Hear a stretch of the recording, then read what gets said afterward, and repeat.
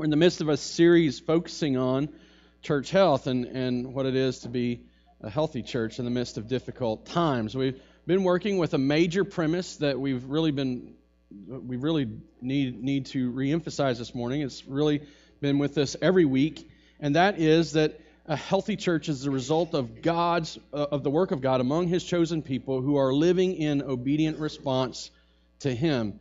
A healthy church is God's work. Church health starts with Him.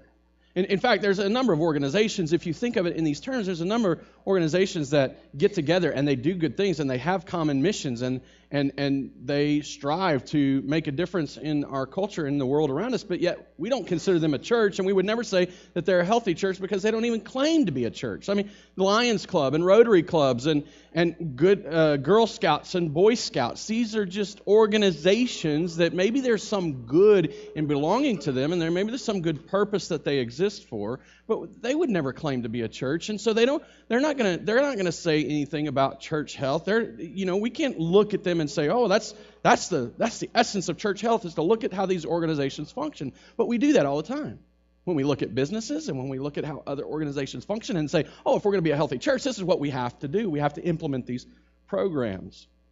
Church health starts with the work of God. He's the one that does it. The reality is that you can even slap the name church on something, and that doesn't necessarily make it a church. I recently was able to watch a documentary, and I don't know that I'm better for this. I really feel kind of creeped out by it. But this documentary on the Church of Scientology, if you've seen it, you know what I'm talking about. It's a strange group of people. And they call themselves church. It's in their name. But God has done no work. God has not established them as a people. They certainly have a religious perspective, pretty out there. They certainly have traditions that they follow. They take money, they have buildings, they have the trappings, but we wouldn't point anyone there and say, hey, that's a healthy group of people. Go be a part. The essence of church health starts with the work of God, and we've seen that. Since the very beginning, we started building it out. From 1 Peter verse 1, we began building out this idea that it begins with the work of God. And we did that for 2 weeks, really definitively for 2 weeks. We built out this idea that church health starts with His work. And then last week we turned and we recognized that there is a responsibility that we have. And that's really the second idea that this premise puts forth, is that it's God's work among His chosen people and our obedient response to Him. We do have a part to play. We do have a responsibility in light of what He's doing to act. But it doesn't start with doing, it starts with believing. See, our responsibility, the gospel doctrine, is that God has worked in Jesus Christ, that God has moved and saved and changed people, and that we believe in Him. That is the gospel doctrine, and that doctrine is our foundation. It is what we stand on. It's what gives us stability. And if we move away from it, we weaken our health. We actually hurt ourselves. We actually aren't the healthy people that we might appear to be from the outside. This gospel doctrine that we have laid out over the last couple of weeks is vital to our health. God works, we believe. We quit trusting in our own efforts and our own works, and we trust in Jesus, the work of Jesus on the cross, the work of Jesus through His resurrection that makes us who we are. But here's where it begins to get difficult. See, this gospel doctrine is not just a set of religious rules or religious practices. It's not just something we view from the outside or that's external to us. Man, that is how so many of us treat it. It's no wonder that the world looks at us and thinks that you just should be able to set it aside. You should just be able to put that aside when you come into the marketplace. You should just be able to set that aside when you go to vote. It's just this external set of beliefs. It's just this external set of practices. It's no wonder our culture is confused, because I think in reality, we as Christians are often confused. Brothers and sisters, this gospel doctrine isn't just about what we do. It is. But before it's about what we do, it's about who we are. It is central to our identity. It is central to who we are. And that's really, I think, what Peter gets at as he changes perspective. And as we turn to his letter today, and he's writing to this early church, I think that's what we need to focus on. If we are going to be a healthy church, we are going to have to get this identity piece right. Because otherwise, it's always going to be something external. It's always going to be something we just do outside of ourselves. But when we learn it's who we are, it's going to change how we then act and why we then act. So let's read the passage, and then I think we'll just break it out, and we're going to deal with it from a couple of different perspectives. But I think it'd be very helpful for us as we learn who we are. So Peter writes, we're going to begin in verse 13. He says, "Therefore, prepare your minds for action. Be sober-minded. Set your hope fully on the grace that will be brought to you at the revelation of Jesus Christ. As obedient children, do not be conformed to the passions of your former ignorance, but as He who has called you is holy, you also be holy in all your conduct. Since it is written, 'You shall be holy, for I am holy.' And if you call on Him as a Father who judges impartially according to each one's deeds, conduct yourselves with fear throughout the time of your exile, knowing that you were ransomed from the futile ways inherited from your forefathers, and not with perishable things, such as silver or gold, but with the precious blood of Christ, like that of a lamb without blemish or spot. He was foreknown before the foundation of the world, but was made manifest in the last times for the sake of you who through Him are believers in God, who raised Him from the dead and gave Him glory, so that your faith and hope are in God." We're going to stop right there. So believing or trusting in the gospel, it literally changes everything. It changes everything about who you are and then what you do. And I think this is really what Peter has been getting at as he's been writing this letter. I mean, just consider, remember what he's written to this point. He starts and he opens the letter writing to exiles as a result of the election of God, the Father. They're exiles. They don't belong. He says, elect according to the Father, sanctified by the Holy Spirit, cleansed by the blood of Jesus. And then he turns and he begins to draw them into worship. And he says, now listen, look at this. Look at the beauty of this. He has caused you to be born again. He has given you new life. That's the essence of the new identity. He's made you new. You are no longer the old man. You're a new man. You're no longer the old creation. You're a new creation.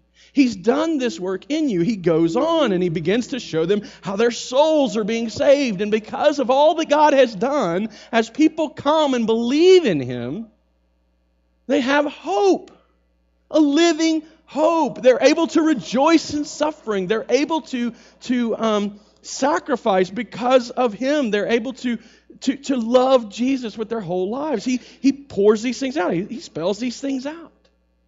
It's no wonder. It's no wonder to me that Christians live in this schizophrenia that causes depression and struggles in life, because we miss the essence of the identity that He's already built out. It's no wonder our culture doesn't get that we can't just set these things aside. It's no wonder that you hear reporters on television in recent days saying that religion and faith has no place on Main Street or Wall Street. It's no wonder that they would look at us and think, well, why does your faith affect how you vote? Or look at us and say, why does your faith affect how you run your business? Because we don't even understand it. We don't even get it. We don't even know. But that is exactly what he's been pointing to. He's saying, this is who you are and this is what you're believing. And he comes to this moment and he gives us this one powerful but simple word. Therefore.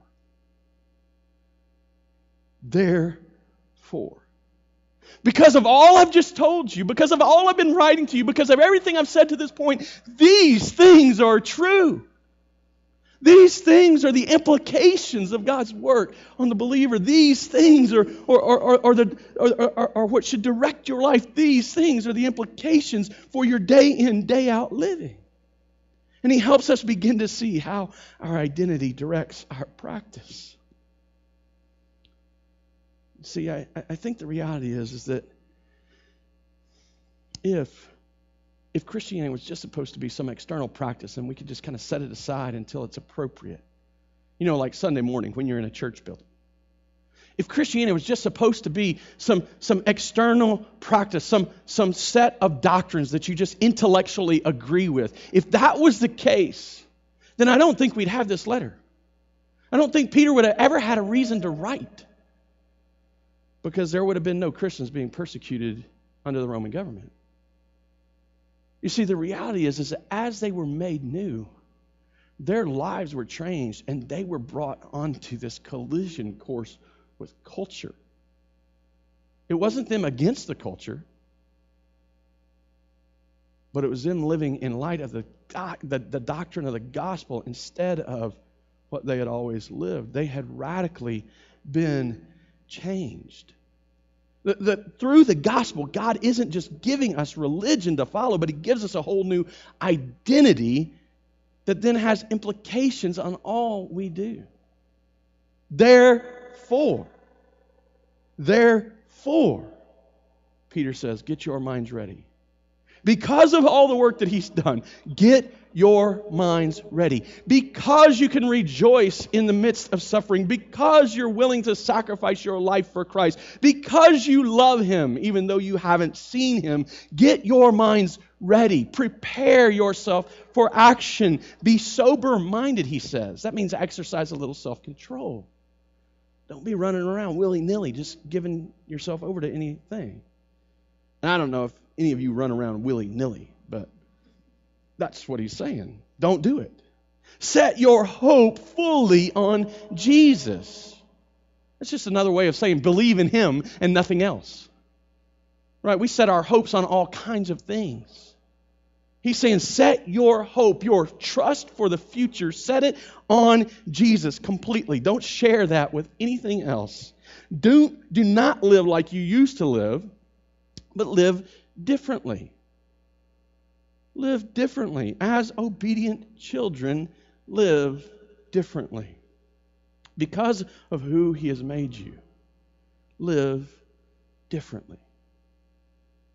And that really is the answer to the question that I want us to deal with this week. We're going to deal with this passage twice, and one time we're going to answer the question, why do we do this? Why do Christians live or strive to live distinctly holy lives? And next week, as we deal with this passage again, we'll talk about how we live distinctly holy lives. But that idea that because of the work He's done, because of the gospel, because of His work in us, we live differently. That's the answer. That's the essence of the answer to the question, why? Why do Christians' lives naturally look different? Why should they? Why would a Christian live in such a way that's going to put them at risk in the culture they live? Why would a Christian, why would anyone determine that they're going to live in a countercultural way? Why would anyone put up with potential ridicule or difficulty? Why would anyone want this? Why would anyone invite it? I was kind of teased last week because I made a comment in the second service that, none of us are out there asking for more suffering. It's like, give me more. Nobody's asking that, right? I mean, are you, hey, I want a little more suffering here. Well, that's not the prayer we pray. But this is the very thing Peter's calling us to. He's calling us to live in a countercultural way, to live differently than we used to because of what God has done. That's the essence of the answer. But I think I know, I see it in the text, I know we're going to answer it three different ways, more specifically to help you understand, to help you grasp from a biblical perspective why it is that we as Christians live this way. Because it's not to gain position, it's because we've been given position. We're going to break it out three different ways. The first way that we live, or why we live holy, distinct lives. We strive for holiness because God has made us holy. Did you hear me read it a minute ago? Look at verse 15 and 16. As he who has called you is holy, you be holy in all of your conduct. Not some of your conduct, not when you feel like it, not at 10:30 on Sunday morning, not when it's your quiet time, not at Wednesday when you go to community group, in all of your conduct. That's Main Street and Wall Street. And whatever street you live on. I don't know what street you live on. That's all of them. All the streets that you inhabit, all the places you go, all the circumstances you live in all your ways be holy, since it is written. Now, Peter is building his perspective off of Scripture. He actually draws this out of Leviticus. It's about 4 or 5 times, I think 4, written in Leviticus. You shall be holy, for I am holy. Now, I think he's dealing with this in 2 different ways. First, I think it's a statement of identity. This is who you are. God made you holy. That's the essence of your new nature. It is a holy nature. It's a distinct and set apart nature. It's different than what it was before. Before, your nature was unholy. Now it's holy. But he's also using it as a command, and he's saying, now, because of who you are, Holy One, you're to act holy. And so he's dealing with it as a command and a what you do kind of thing. So borrowing from some of the language that's already been broken out in this letter, let me just illustrate, or let me just show you how I think we can kind of think through this. In 1 Peter chapter 1, he says, your soul is being saved. That's at the end of chapter, or the middle of chapter 1, about verse 10. Or verse 9, I'm sorry, obtaining the outcome of your faith, the salvation of your souls. Your soul is being saved. That's your identity, one who is being saved. So act like it. Do you think that a person who's being saved by a fireman in a fire is going to act differently than a person who is not being saved? Yeah, absolutely. I mean, from the attitude all the way down at the bottom to everything that they're doing in the midst of the rescue, right? I mean, the person that's dying in the flames is just, I don't know. I can imagine fear, suffering, just torment. And the fireman comes in, and in the midst of that torment, that person sees their hope, it sees their opportunity. And suddenly things begin to change. And maybe there's still fear, but there's a glimmer of hope. And instead of flailing in the flames, they're clinging to the fireman. You have been given, Peter says, you have been given an inheritance. It says this in verse 4, that you have been given new life, born again to the resurrection of Jesus Christ from the dead, to an inheritance. You have been given an inheritance. You ever seen the fights that happen over what's left to people when people die? It divides families. People who are given an inheritance act differently than people who haven't been given an inheritance. You have been given an inheritance. So act like it. That's what Peter's saying. You have been born again. He has caused us to be born again. So act like it. Living people live differently than zombies. You ever watch The Walking Dead? They act differently. It's pretty obvious who the zombie is and who's not. You're not a zombie. So don't act like it. You're alive. So act like it. Or more specifically here in this passage, in verse 15 and 16, he says, you are holy. So act like it. That's the whole premise of what Peter is getting at. That's the whole idea that's behind this message as he turns now to this place that he calls people to action, to doing something. But he's not calling them to doing something because they need to gain position before God. He's calling them to doing something because they've been given position before God. We strive for holiness because he has made us holy. In fact, if you get these two things out of order, you got a whole other equation. You see, you got legalism. You got religious identity. Well, look at all the good works I do. I go to church every week. I serve at the church every week. I don't know, pick a service. Kids Way. I serve in Kids Way every week. I serve in the worship ministry every week. And that means in the worship ministry, that means I'm here on Tuesdays for practice. And then I'm part of a community group. And then when they're doing functions at the school and they're trying to serve the school next door, I go for that too. God, do you see what I'm doing down here for you? See how holy I am? It doesn't work that way. You see, those are only holy actions if He has first made you holy. This expression comes as a result of the identity that He's put in us. Now, let's just deal with it. Let's define it. I've been using the word a lot, and I probably should have already done this for you. But what does it mean, holy? We defined it a couple of weeks ago, but I just want to make sure that we're all together. Just literally, very simply, it means to be distinct, to be set apart, to be made pure. And Peter applies this in two different ways in this passage. He applies it first to us and then to God. And when we apply it, when we apply it to God, it's used in His identity. It's the essence of His identity. He is a holy God.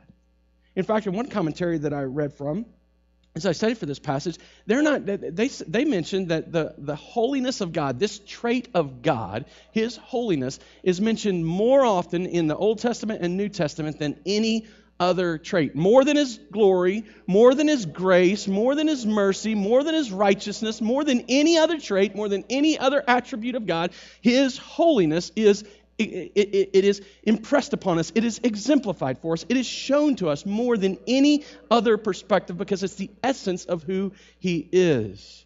Twice in the Bible is heavily emphasized. In Isaiah chapter 6, verse 3, and in Revelation 4, verse 8, that there's God sitting on His throne and angels are surrounding Him. And they're not just saying He's holy, but they're saying, holy, holy, holy is the Lord.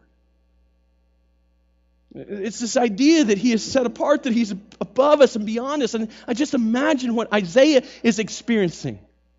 Isaiah is writing from a first-person experience. He's in the throne room, and he's seeing God sitting on the throne.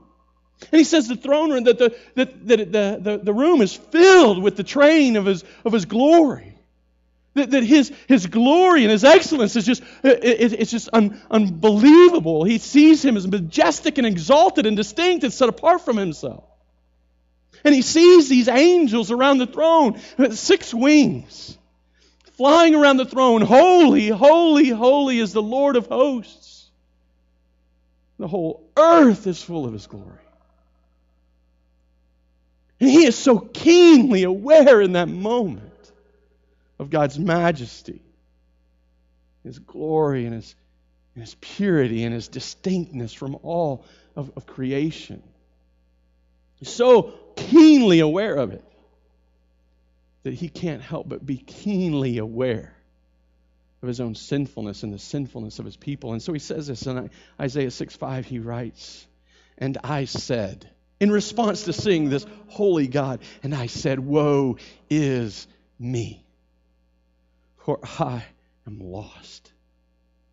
I'm a man of unclean lips, and I dwell in the midst of a people of unclean lips. For my eyes have seen the King, the Lord of hosts." How do you think you'd react? What do you think your reaction would be to this? I don't think I'd be walking up to the throne. "Hey, what's up, dude? What's up?" You know? All right, I just want to make sure we're still connected. I don't think that's what we would be doing. I think I'd be lucky to get a word out. How would you react? God, He is holy. He is pure. He is distinct. He is set apart. He is completely independent of us. He is completely set apart from us. Tim Keller says it like this: God is infinitely above and beyond us, So he is not at the top end of the scale of power. He is not at the top end of the scale of love. He is not at the top end of the scale of wisdom, but he is infinitely exalted above us off the scale. What he's saying is, he doesn't even belong on the scale with us. If we bring him down to be at the top of our scale, then we have simply undermined his holiness. He's on a whole other scale. He is infinitely separated from us, infinitely distinct from us, infinitely beyond us, completely set apart from us.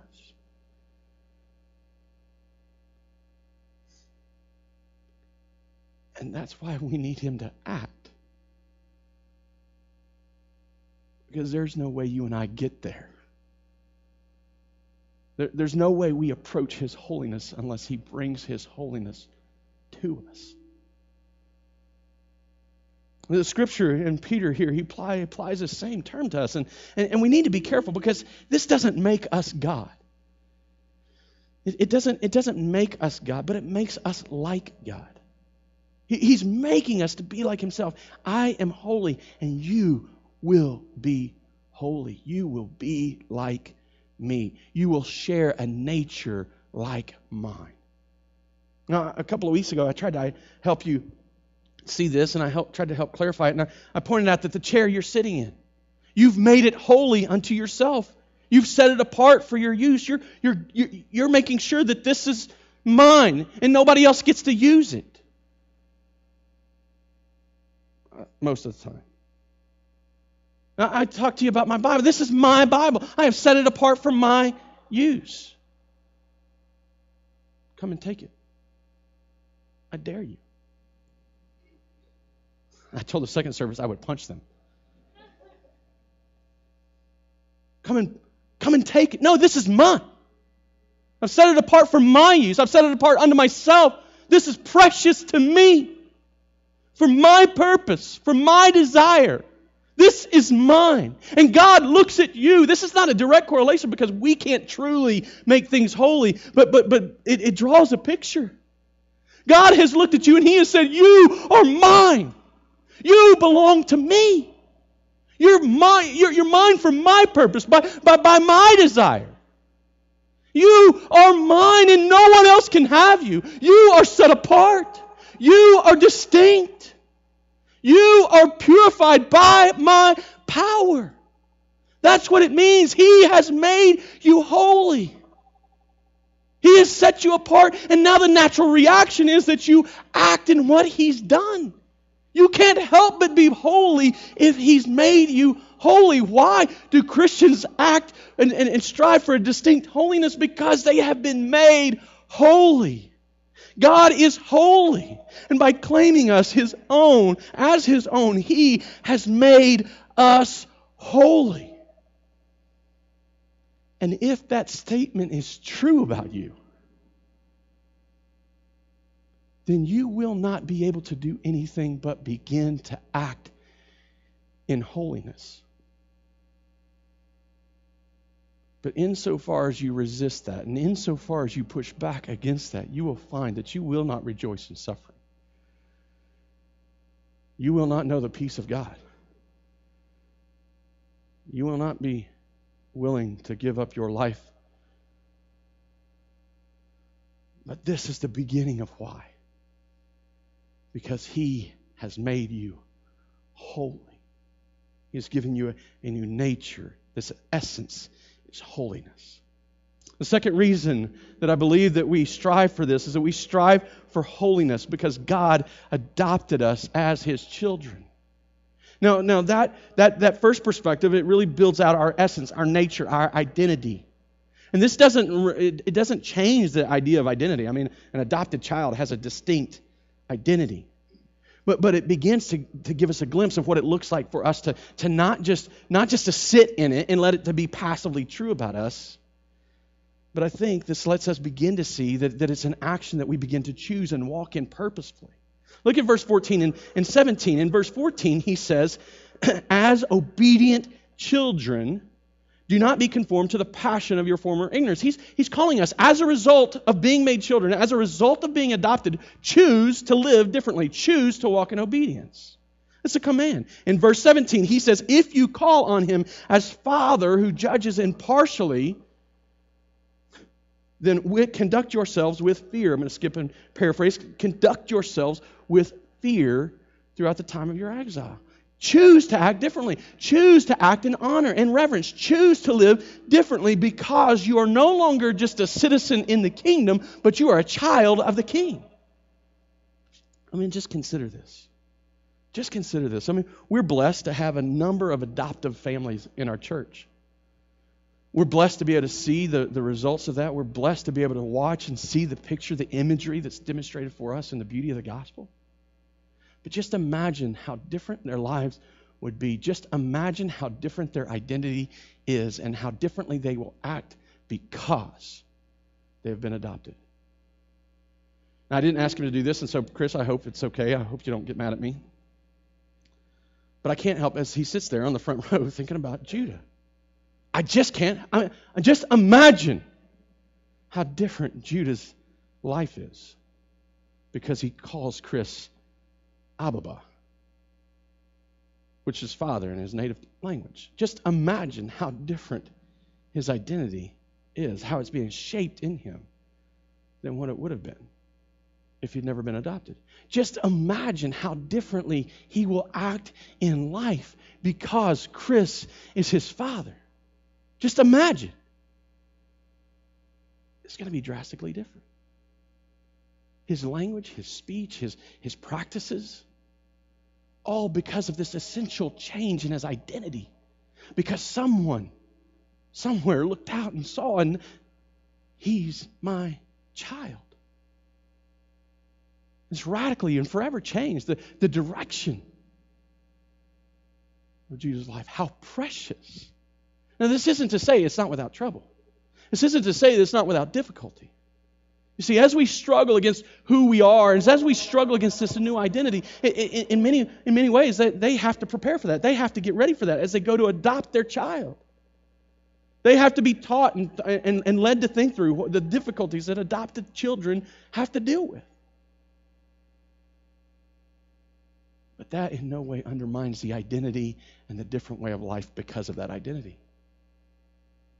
In the same way, we wrestle against these things, looking back to who we were, looking back to our old identity, looking back and clinging to who we were before Christ. But God is not just a judge sitting on a throne. He's not just a master to be served. He is a father who loved you enough to say, "You're my child." J.I. Packer, in his book, Knowing God, writes that adoption is the highest privilege of the gospel, higher even than justification. Now, I'm just going to tell you personally, I struggle with this idea that we make one aspect of salvation higher than another. And he says higher than justification. I understand why he's doing this. For so long in Christian history and so long in Christian terms, we have focused so heavily on the forgiveness of sin, on the justification, on the righteousness that we receive through Christ. So he comes and he raises up adoption and he says, look how beautiful it is. Look at what God has done. He's removed the gospel out of the clinical courtroom of justification, and he has placed it in the relationship of a father to his son. So I personally, I don't want to elevate one over the other. I think they're both beautiful. But, oh, brothers and sisters, we cannot and should never diminish the beauty of his adoptive work on our behalf. He didn't have to say you were his child. He didn't have to self-identify as your father. But by his power and in his grace, he has said, you are my child. Act like it. Walk in obedience. Revere and respect me as you would an earthly father. See, we act differently. We strive for holiness. We pursue things differently. Not because we have some external practice to follow and some thing to measure up to, but because we belong to Him. Because He is our Father and we are His child. And then third, we strive for holiness because God ransomed us from futility. Look at verse 18. In verse 18 he says, in response to, are you calling on Him as Father? He says, knowing that you were ransomed from the futile ways inherited from your forefathers, not with perishable things such as silver or gold, but with the precious blood of Christ, like that of a lamb, without blemish or spot.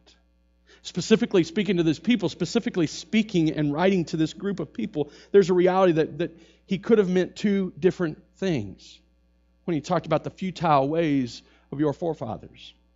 In this church, in these churches that were scattered across Asia Minor, it's very likely that there were Jewish people that were there because they had been run out of Jerusalem because of their Christian faith.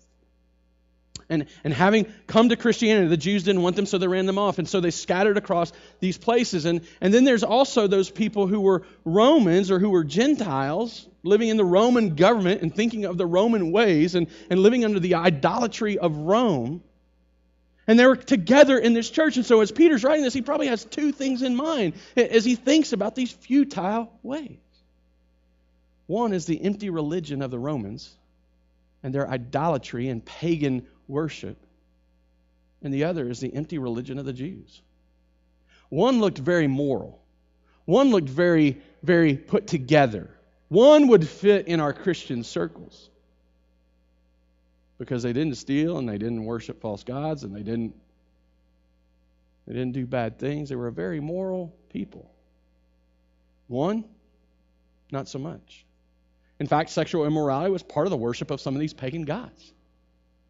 Thievery was protected. Theft and evil was protected by many of these gods. In the shadow of the temple of Artemis in Ephesus, in the shadow of her temple, there was thieves would go for protection. Just evil people who we wouldn't want to live in that neighborhood. Didn't look very moral. But morality or immorality, it's futile. It means it's empty, it's meaningless, it's purposeless, it achieves nothing. Truth is that religion, whether it's pagan or whether it's legalistic Phariseeism, they both leave us empty. So we strive for holiness because God has ransomed us out of that. He has bought us out of that. And that word ransomed, it's a word, especially in the Greek, it's a word that was used in the slave trade. We were bought out of that slavery. We were bought out of that position of indebtedness. We were bought out of that place of being owned and enslaved to the futile ways of our fathers. And we were brought in to a whole new identity, made free from our sin, made free from the debt that we have incurred by our sin, and the preciousness of that. I mean, just talking about it in clinical terms, it just doesn't sound that big a deal. I mean, He paid a price, okay. But the preciousness of that is brought to us as we consider the price paid. He didn't just buy you with silver and gold, but with the precious blood of His only Son, Jesus. See, so often we're stuck in this place. We're stuck in this place that we're just identifying completely with our old self, with our sinfulness. Oh, I'm a worm. I'm worthless. I'm vile. And apart from Christ, you are. But in Christ, you are ransomed. You are freed. You have been given a new name. He has called you His child. And He said, you are holy. You're His. And He paid that price. And He set your value by paying that price with His Son's blood. You are a child of the King, holy and set apart in this world. You are made distinct. You are valuable to Him. Let me give you a quick warning that comes with that perspective. We don't want to forget who we were, but we also don't want to undervalue the beauty of our new identity. Certainly remember that you were vile, but quit calling yourself vile and remember yourself as holy. Remember that at one time, you were an outcast. You didn't even belong in the kingdom. You had no place or position. But remember, by His blood, you've been brought into the throne room. And He said, "This is my child." Don't forget that at one time you were enslaved to the futile ways of your forefathers. But remember that He has ransomed you from them. You are new. That is your identity. That is the core of who you are. So act like it. Act in accordance with this new nature. Let's pray.